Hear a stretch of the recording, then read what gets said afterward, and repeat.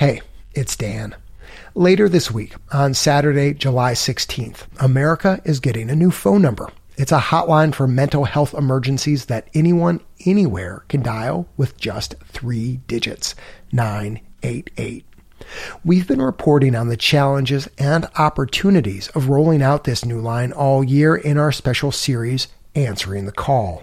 This week, as we count down the days until 988 goes live, we're re-airing our earlier reporting, and then we'll cap off the week with a new episode. So today, Answering the Call, Part 2. And stay tuned till the end for updates on this story. A warning about today's show: there's some strong language, and it mentions suicide. If you or someone you know is having thoughts of suicide, you can call the National Suicide Prevention Lifeline at 1-800-273-8255. That's 1-800-273-TALK. The country's new mental health crisis line, 988, is going live in July. 988 is a big deal. It's often described as 911 for mental health, a simple 3-digit number to make it easy for people dealing with addiction, mental illness, or suicide to get help fast. But with just about 40 days before the launch, 988 call centers are facing an enormous problem. We need new people. We need them now. We'll need 50 additional staff. We're struggling to find people who are a great fit for this. To fulfill 988's promise, helping people in crisis, the folks actually answering the calls must be well-paid, well-trained, and well-supported. But first, they've got to be found. Today, Part 2 of our special series, Answering the Call, the mad dash to staff 988 and what the new line can learn from its cousin, 911. From the studio at the Leonard Davis Institute at the University of Pennsylvania, I'm Dan Gorenstein.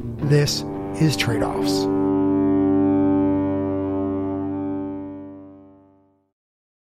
More than 50 million Americans live with a mental illness. Fewer than half get any kind of treatment. Congress set out to address that problem in the fall of 2020. That's when lawmakers decided to convert the 10-digit National Suicide Prevention Lifeline into an easy-to-remember 3-digit hotline, a front door of sorts for people to access mental health care.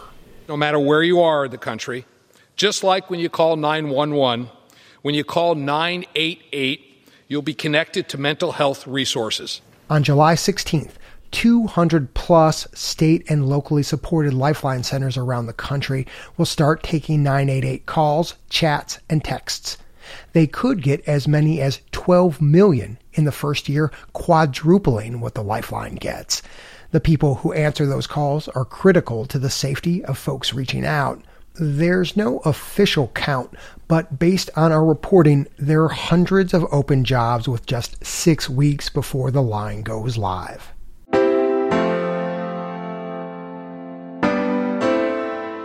Will 988 call takers find themselves overworked, underpaid, and stressed out?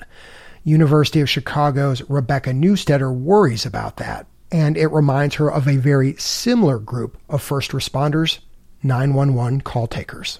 They're working lots of hours, many times forced overtime. It can be a very draining, very difficult job with not a lot of breaks, not a lot of support.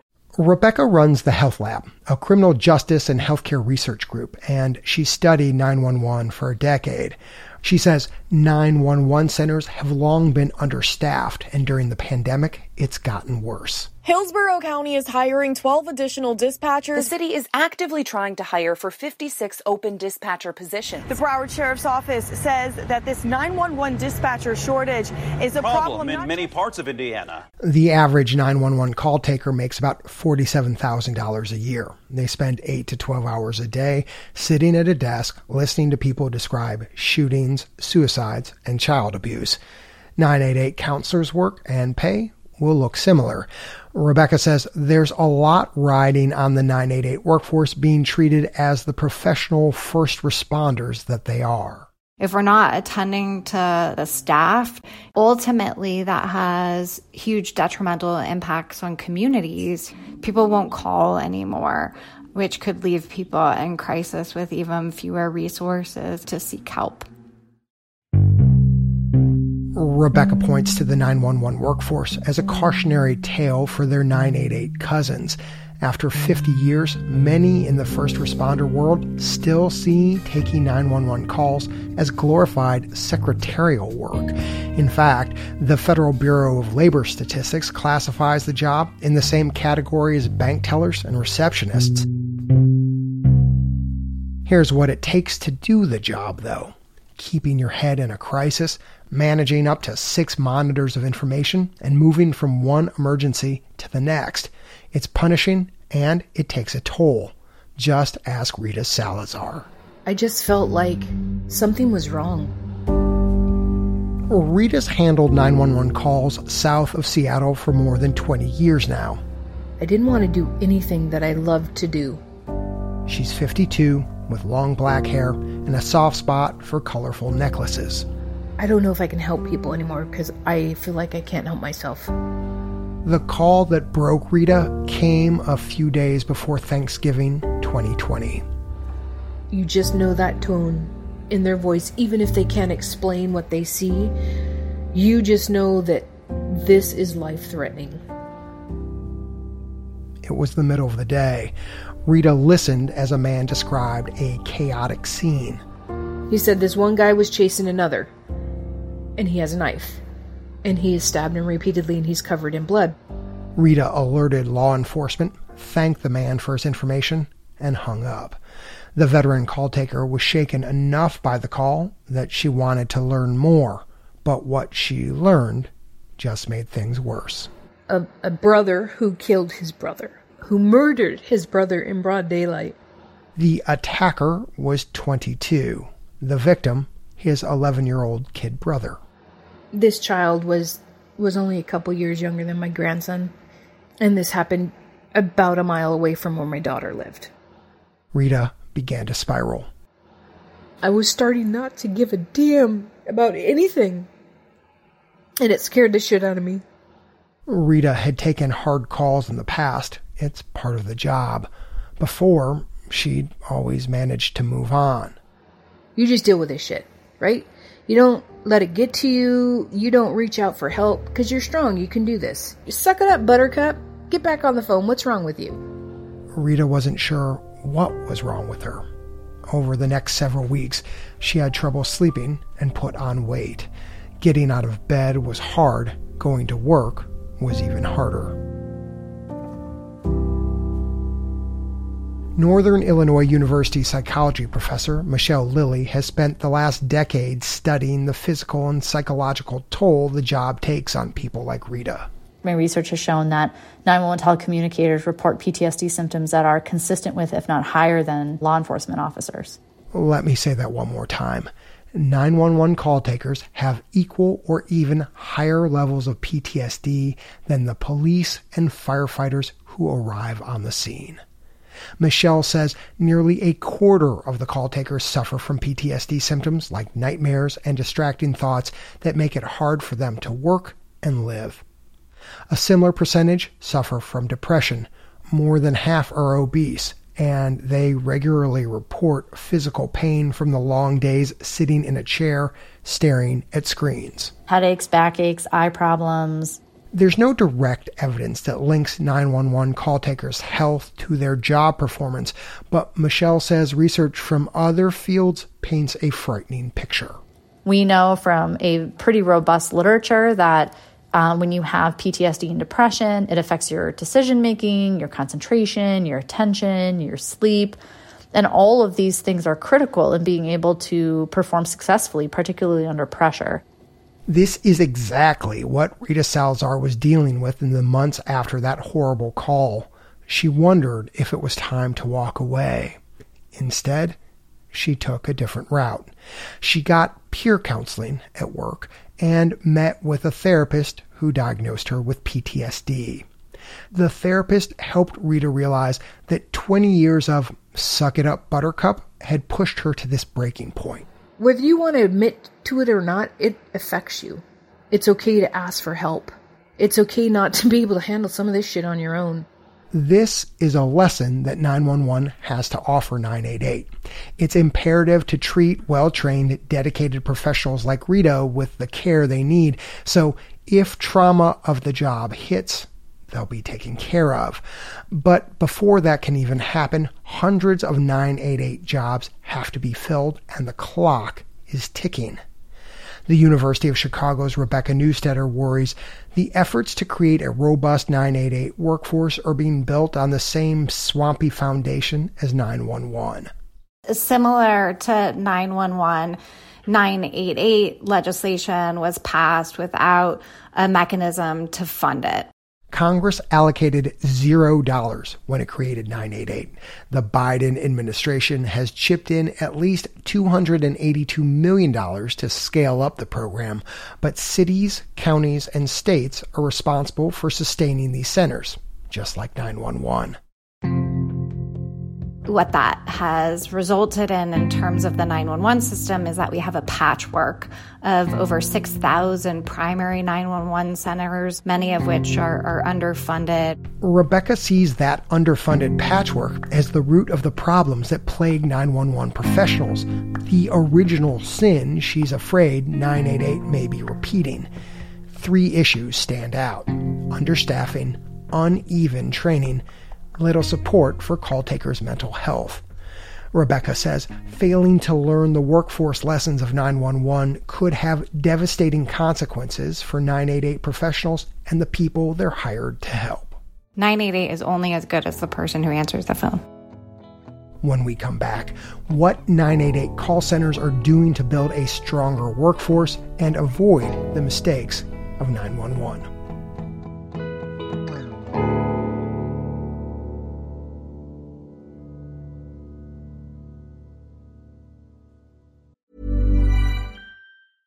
Ready to pop the question? The jewelers at BlueNile.com have got sparkle down to a science with beautiful lab-grown diamonds worthy of your most brilliant moments. Their lab-grown diamonds are independently graded and guaranteed identical to natural diamonds, and they're ready to ship to your door. Go to BlueNile.com and use promo code LISTEN to get $50 off your purchase of $500 or more. That's code LISTEN at BlueNile.com for $50 off. BlueNile.com, code LISTEN.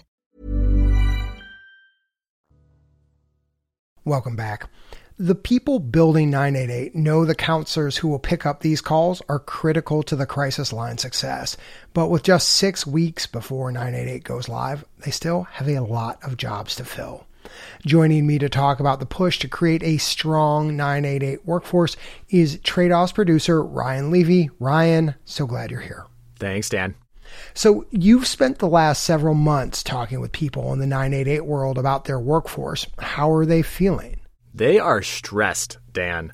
I've talked with about a dozen people who either run or support 988 centers in some way, and hiring is the number one concern for pretty much all of them. Which makes perfect sense because people are going to start calling the line in about 40 days. Exactly. And when you don't have enough butts in seats, there's real-world fallout. Like, this is not a drill. There was a New York Times analysis from March that found about 1 in 6 of some 2 million calls to the Suicide Prevention Lifeline in 2021 were abandoned. That means that people hung up before talking with someone. And experts believe that missed calls like these can be a matter of life and death. Now, you've been talking, Ryan, with all these 988 centers around the country about those 3 big issues Rebecca Newstetter from the University of Chicago brought up: hiring, training, and support. Let's take those one at a time. You said hiring is people's top concern, so let's start there. Yeah, people I talk to are trying just about anything to find people. It's like we need to have some kind of dating app except for, crisis work. Like swipe here if you want to work in the middle of the night and talk to people in need. We've got a job for you. Jennifer Battle is the director of Access at the Harris Center, the largest public mental health agency in Texas. She's run the Suicide Prevention Lifeline there for nearly 2 decades, and she knows how tough this job is, Dan. She knows a lot of people want less stress, something 9 to 5. But she says she's never had to work this hard to find people. There's always been sort of this core pocket of people who are right for us.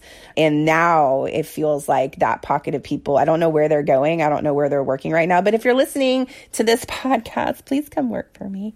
Dan, right now, Jennifer is looking to hire 25 new people for 988. And to do that, she's taken some unprecedented steps. Like what?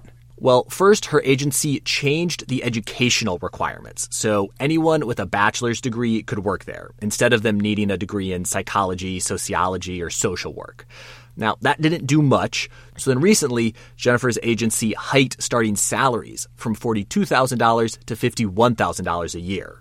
Some quick math on this. My dad, a former math teacher, would be proud.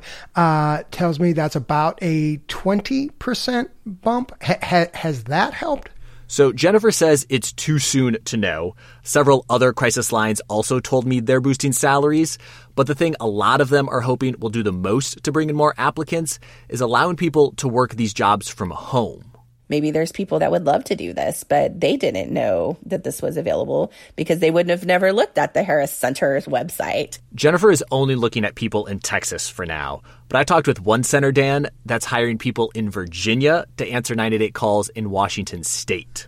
That is crazy. That is definitely the definition of casting a wide net.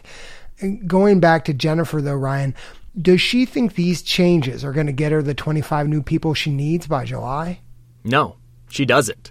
Crisis Center folks like her have spent the last 18 months being creative, Dan, lobbying their bosses, state lawmakers, private donors for more money to fill these jobs, and they're still coming up short. It seems pretty clear to me that 988 is going to go live on July 16th with a lot of these roles still open. And that means that folks are going to call and there won't be enough people to help. But there is a plan. It's not like July the 17th, we're going to go from 30,000 calls to 90,000 calls, so that's also helpful to me. And on the days where I feel a little panicky about it, I keep reminding myself of that. Federal health officials know the call centers will be understaffed on day one. So they're holding off on a big 988 awareness campaign until next year, crossing their fingers that that'll be enough time to fill the jobs. Okay. Thanks for that, Ryan. So let's move on to this next issue that Rebecca Newstetter raised, trainings. Rebecca told us in 911 centers, at least, training is super varied. And I know from our first story, that's also true with 988. That's right, Dan. Vibrant Emotional Health, which is the nonprofit hired by the federal government to administer the National Suicide Prevention Line and 988, they've always let each center design their own trainings. Now, some states require specific trainings, but that just adds to this patchwork, right? And it raises questions for some about quality. And yet, the 988 centers I talked to were all really confident in their training. Why? I mean, it seems really hard to train people to handle calls about suicide, addiction, and severe mental illness. I think some skepticism is fair here, Dan. As we've said, the stakes of this can be high, literally life or death. But here's why they're confident. First, a lot of these centers are using trainings that have been studied and found to be effective by independent researchers and government agencies. And second, there's additional peer-reviewed research showing that when people call the National Suicide Prevention Lifeline, they are less likely to die by suicide. So basically, I think what you're saying is that people look at those results and say, hey, if we're meeting our end goal, then whatever training we're doing must be working. Exactly. Now, that's not to say that everyone everywhere is satisfied with their training. I would say that it was my primary concern. Lada Menon is the CEO of First Choice Services, which will be West Virginia's only 988 center. And when Lada started in 2019, she saw big gaps in how the staff there were trained. She remembers chatting with a counselor the morning after they'd taken some calls overnight. This particular staff of ours said, I had to kind of help this woman understand that her problems weren't that big. There are other people who have much worse problems. Lada froze when she heard this because she instantly knew that this counselor could have hurt that caller. To Lada, this captured why her team needed more help. But until 988 came along, her annual budget ran less than $200,000, enough to cover 1 week of training. There's been so much attention because of this big 988 movement that has also created a lot of funding where there was very little funding before. Now, to be clear, Dan, overall, most of the 988 centers I spoke with say even with new money for 988, funding is still really tight. But for a small center like Lada's, a little goes a long way. And West Virginia lawmakers boosted her annual sustained budget to around $2 million. And how has this windfall helped her with training? Well, it's allowed her to more than triple her budget on this. New hires now go through 2 full weeks of training and a week of shadowing before they start answering calls on their own. And she's been able to hire a training director to oversee all of this and provide ongoing support for the call takers. It's been a game changer for us, honestly. This sounds like a real win for Lada, Ryan, but we still have the patchwork problem that Rebecca talked about with 911. Is there any move to standardize training, potentially saving some money so places like Lada's don't have to build from scratch? There is. Vibrant, again, that's the nonprofit that will manage 988. They're working on a mandatory curriculum for all 988 call takers, which will start rolling out this fall. And, Dan, this training question has had me thinking about something we talked about in our first episode in the series. This idea that 988 is simultaneously a huge opportunity and a massive challenge, right? Getting this workforce off the ground and prepared to handle what's coming is going to take a lot of work. But as we see in West Virginia and with this new national training plan, it's also pushing the 988 world to fill in some big gaps. So that's training. That leaves us with the third and final concern, supporting the mental health of call takers. And thinking back to Rita Salazar's story, this feels super important because if crisis centers fail to support people like Rita, then everyone suffers, the call taker and the people on the other end of the line, right? Yeah, that's a huge concern. I talked with Courtney Caldwell. She's the 988 program manager at Volunteers of America, Western Washington. And she worked the overnight shift as a call taker for a few years, so she knows the importance of supporting her counselors. Yeah, I was very susceptible to feeling the burnout and having it come through where I'd end a chat with a client and I'd think that just wasn't my best work, and it was just true burnout seeping through and impacting the work. So what's Courtney doing to help the people not get burned out like she did, Ryan? She's doing a lot of things, Dan. She's setting up fun virtual and in-person events, team building kind of stuff. She's added more managers to handle tough calls or jump in if someone needs a break.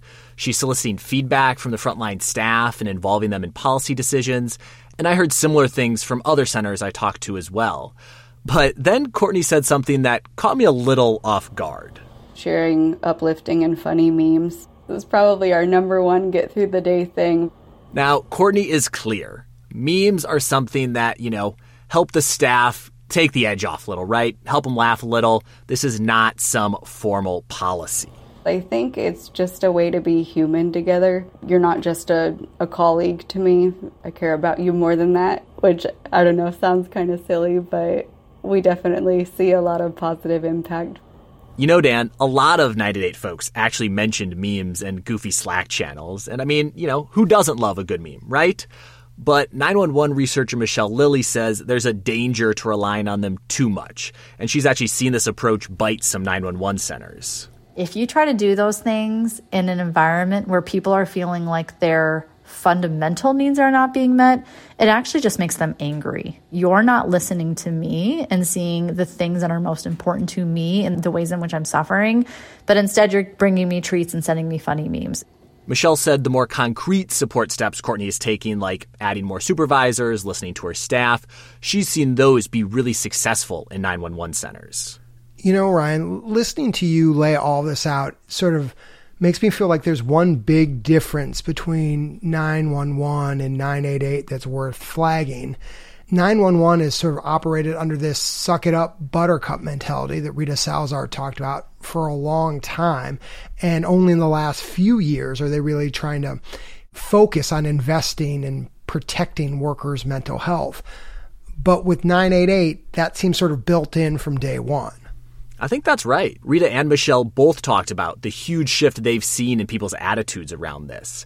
When Michelle started presenting her research at 911 conferences a decade ago, she would literally have people corner her in the hallway and tell her that it was impossible for 911 call takers to get PTSD.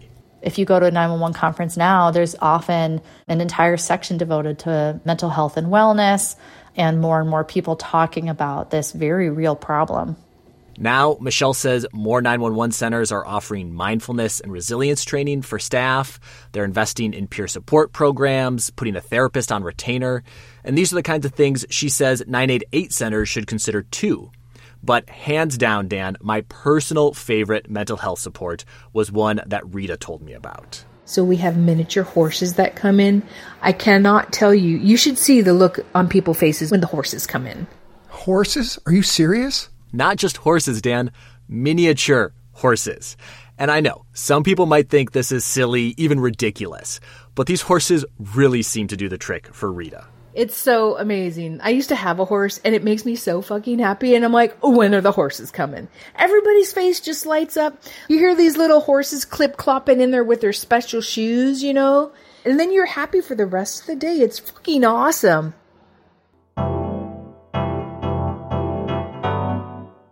Pulling it back, Ryan, where does this all leave us? Do you think 988 is on the path to avoiding the workforce mistakes of 911? I think, Dan, when it comes to supporting and valuing their call takers, 988 is leaps and bounds ahead, right? 988 centers see these folks as first responders, and they know they have to protect their mental health. Now, making sure there are enough of them, that's a lot harder. Some centers are trying to make the job more attractive, raising wages, offering remote work. But at the end of the day, this is a really hard job that's not going to pay super well, and we need a lot more people doing it than we have right now. Which, as we've said, is going to mean some callers will fall through the cracks when 988 actually launches. And the workforce too. The people doing the job are going to have to shoulder a heavier burden. The centers I talked with are confident that they will get enough people, eventually. What they don't know, Dan, is how long that will take and how many people will suffer until it happens. Ryan Levy, thanks so much for your reporting on this. Anytime, Dan. Staffing remains a top concern for 988, with nearly 200 local call centers still with open positions. Vibrant says they've expanded national backup centers to pick up slack. Only one of the centers we talked with, Courtney Caldwell's in Washington, told us they'd filled all their 988 slots. But even Courtney's staff will not be fully trained in answering calls until later this summer. Tomorrow, in part 3 of our series, Answering the Call, we introduce you to 3 people working to answer some of the fundamental questions facing 988 days before it goes live. I'm Dan Gorenstein. This is Trade-Offs.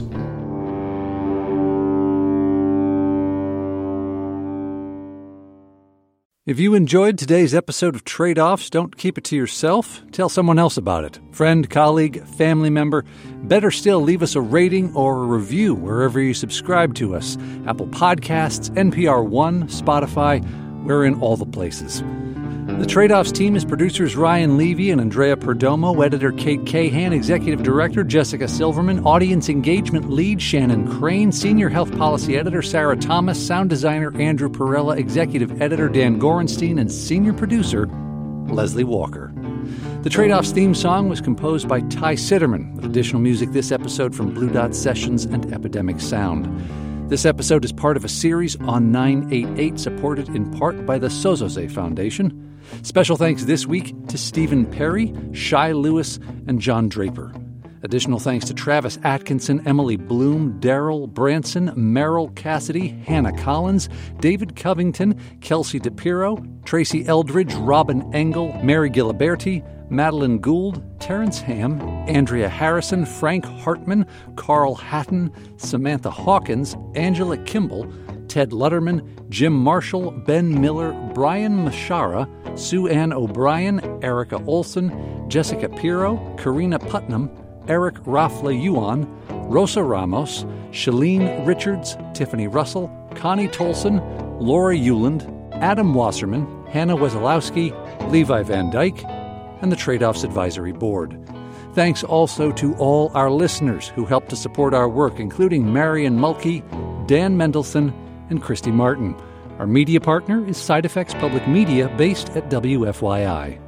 Trade-Offs is supported by the Robert Wood Johnson Foundation, Arnold Ventures, West Health, the SCAN Foundation, the Better Care Playbook, the Leonard Davis Institute of Health Economics at the University of Pennsylvania, the Sozoze Foundation, and the National Institute for Healthcare Management Foundation.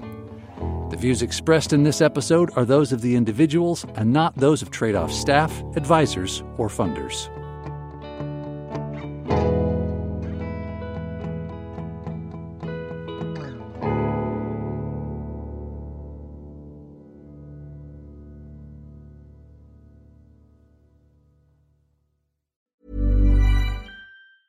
Even when we're on a budget, we still deserve nice things.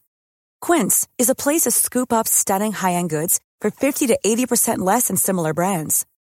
They have buttery soft cashmere sweaters starting at $50, luxurious Italian leather bags, and so much more. Plus, Quince only works with factories that use safe, ethical, and responsible manufacturing. Get the high-end goods you'll love without the high price tag with Quince. Go to quince.com/style for free shipping and 365-day returns.